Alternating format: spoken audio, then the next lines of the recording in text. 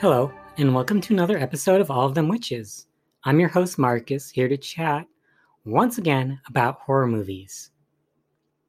So, since the recording of the last episode, 10 Cloverfield Lane, I haven't actually watched very many films at all, horror or otherwise. I don't know why. I usually am watching a movie at least once or twice a week, but sometimes it just doesn't happen that way. So it is what it is. I ended up watching a classic. No one thinks this is a classic. Well, I ended up watching Blood Games from 1990. For those who are unacquainted with it, sort of very basic concept of it is a bunch of girls are playing baseball against this group of rednecks or whatever, and stuff happens such that the two groups, the women baseball players and the rednecks, end up in this sort of fight to the death type thing. Yes, we'll get to how that happens, but that's the basic premise. And the reason I decided to watch this movie now is because I was in a bit of a sporty mood, because earlier in the day I actually went and played tennis, a really nice socially distanced activity. And that made me in the mood for like a sports type film. I didn't find a tennis related film, but I did find baseball. So close enough, right? So that is where we are. So if you were at all interested in the concept of this film, I'm going to play the trailer and then we'll go into details.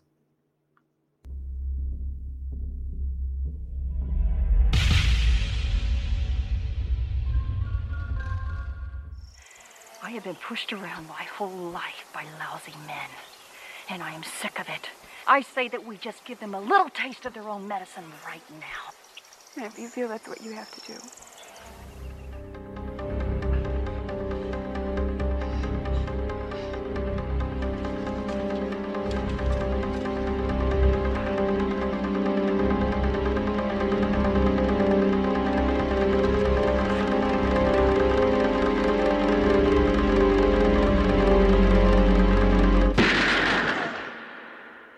All right, so this movie starts out where you see the very first thing I think is just like a banner that says "Happy Birthday, Roy" or whatever, and you're just sort of in this big open grassy area where there's a bunch of people playing baseball and a bunch of people watching.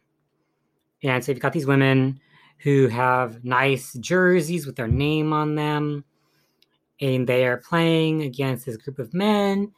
And of course, the group of men include Roy, the birthday boy, and everyone else who's watching is basically on their side. But these women are damn good at baseball.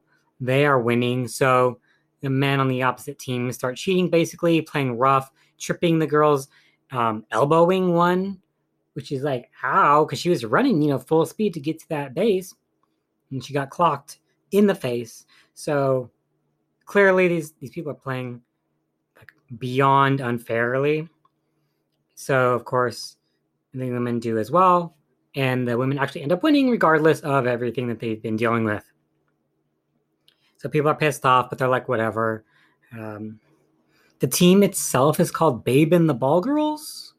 I'm questioning that, but that is what it says on like the side of their bus. So I guess that's it. Anyway, the coach is also one of the players' dads. Being the daughter being Babe, it's her name.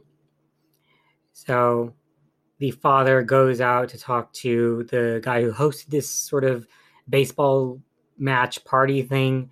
Was his name Mino?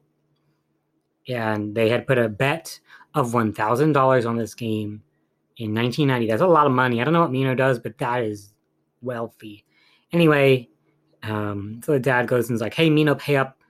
And Mino says, you'll get your money. I'll have my guy send it to you. So he's like, okay. And I leave. The girls are having fun in their shower. It's lots of nudity going on here in the shower scene. And one of the redneck type fellows comes in and is watching the girls. But he's also come with the money. So the coach comes to check it out. But apparently it wasn't the full amount of money. It looks like he had $100 only of the 1,000. So clearly, coach is pissed. He goes to the place where all the guys are partying, finds Mino, in the bathroom with his pants down and starts beating him up. They're fighting and he has no pants. It's pretty funny, but it's kind of one of the only parts in the movie that's actually humorous, really, or like comedic in any sense. So Mino gets beat up, swirled in the toilet, and then handcuffed in the stall. I don't know where the handcuffs came from, but anyway, he's handcuffed. The women are all in their van waiting to leave, but Babe is like, where's my dad? I need to go check on him. So she goes out with one of her friends, and they go into the bar or by the bar. But at that time, Roy and his buddy are leaving the bar. And so Roy and Holt, that's the buddy's name, spot the girls, try to rape them because, of course, this is this type of movie.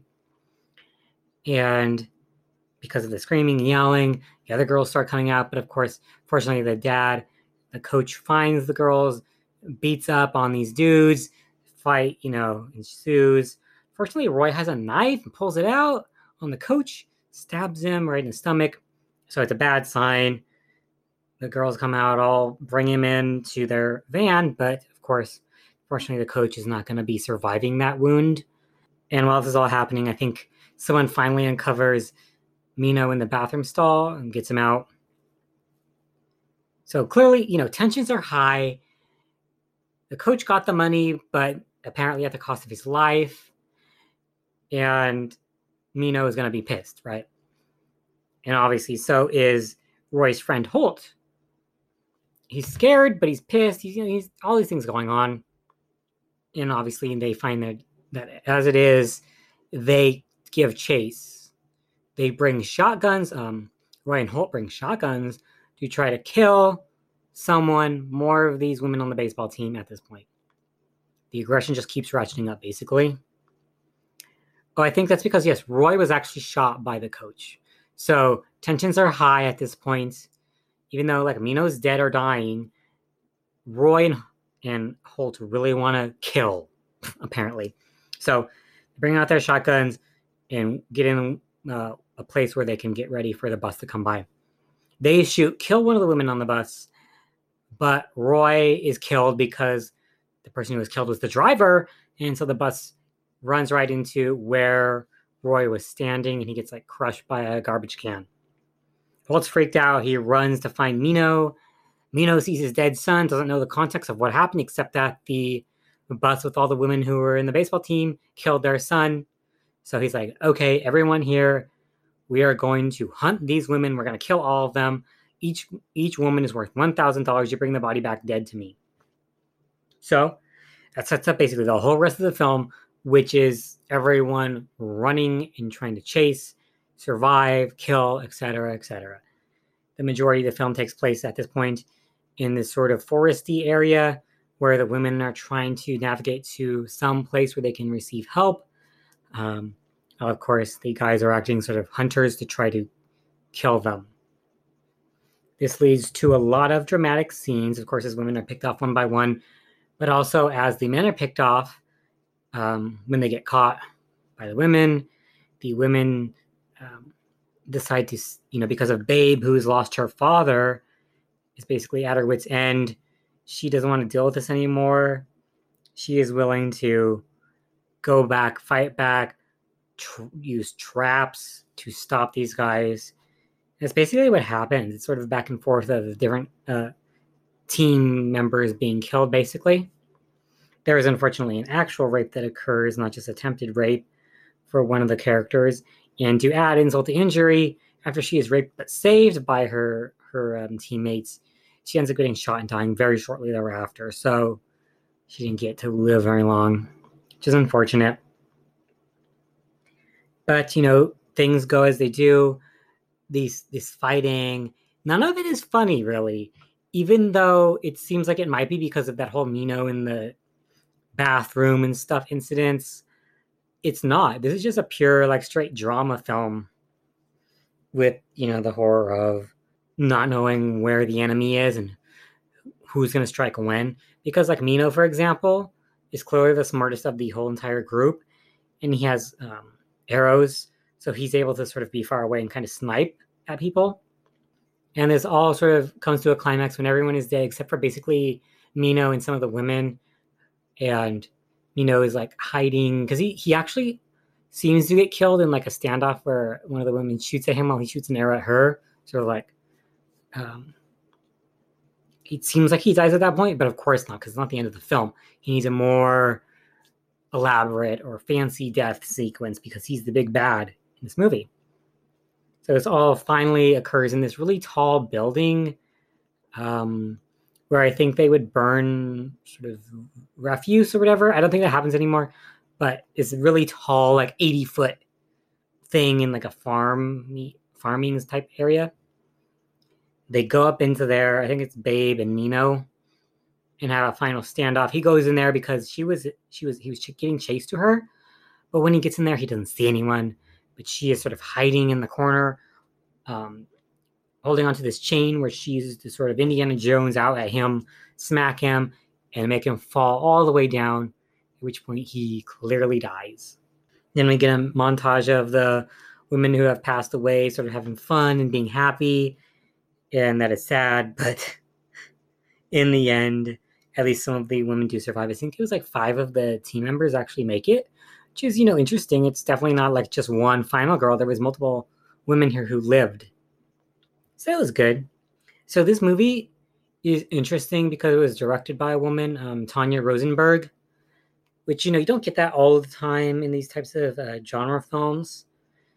And though I do think it's interesting that, even with a woman in the lead, you still get a lot of those classic, quote unquote, exploitation scenes, lots of female nudity.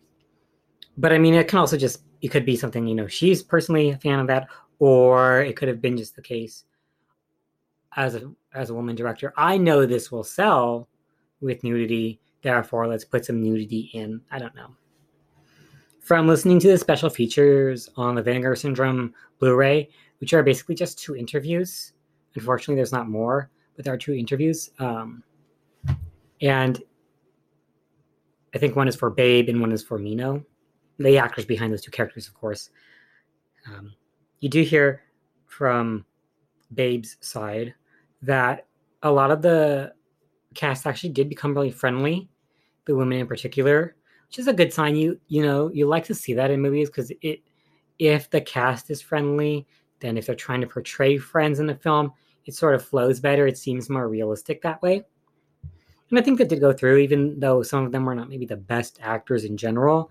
They did seem in the film to care for one another and want to survive with their buddies, not just, get away themselves.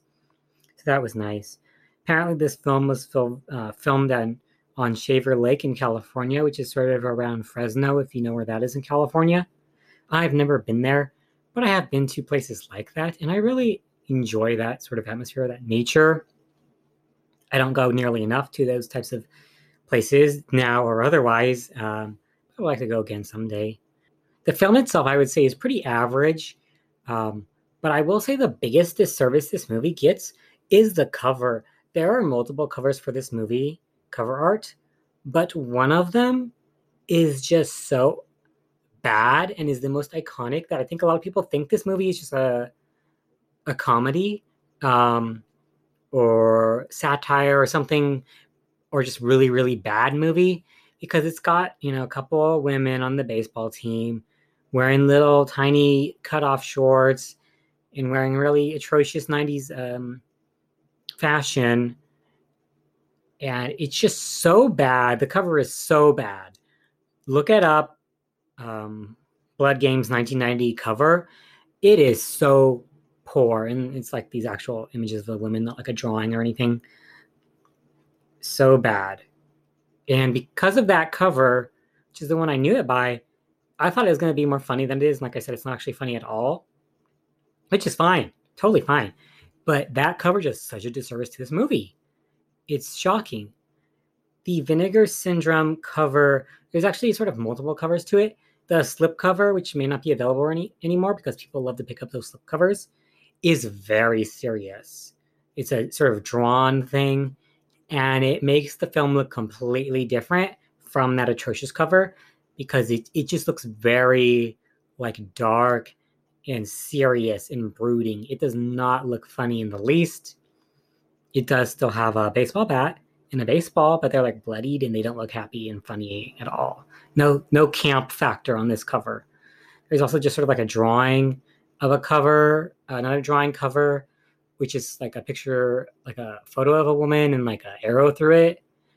And that's all right too.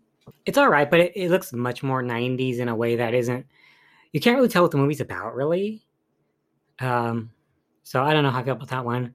But yeah, those covers are just so different. It's really shocking. The Vinegar Syndrome slipcover is definitely a better way to try to present the film for sure. It looks much more of the mood that you're going to get with this movie and not the atrocious other cover that came out in the past. Though, to be fair, the Vinegar Syndrome cover is a flip cover, so one side's got a more serious look and the other side is that terrible one. So if you want to display that terrible one, you're free to. So yeah, those are my thoughts on Blood Games. Maybe not that much to say. Unfortunately, there wasn't a lot of sort of other information about this movie out there because I think it's not very popular. And even people who do like it, it's kind of an ironic like maybe. I'm not sure. But there isn't much to say like about stuff surrounding the creation of the film or controversy. It's just, it's just another one of those films, right? But I would say if you're in the mood for rednecks versus women, I don't know. You could watch something like this. Obviously, there is better films in that canon, but it's all right. I have no idea what I'm going to watch next. You can always feel free to throw some recommendations my way. Certainly, I've seen many horror movies over my lifetime, but there are still a lot I haven't seen, some of which are huge properties, some of which are going to be the more obscure stuff. But there's nothing wrong with just saying, hey, how about this or that?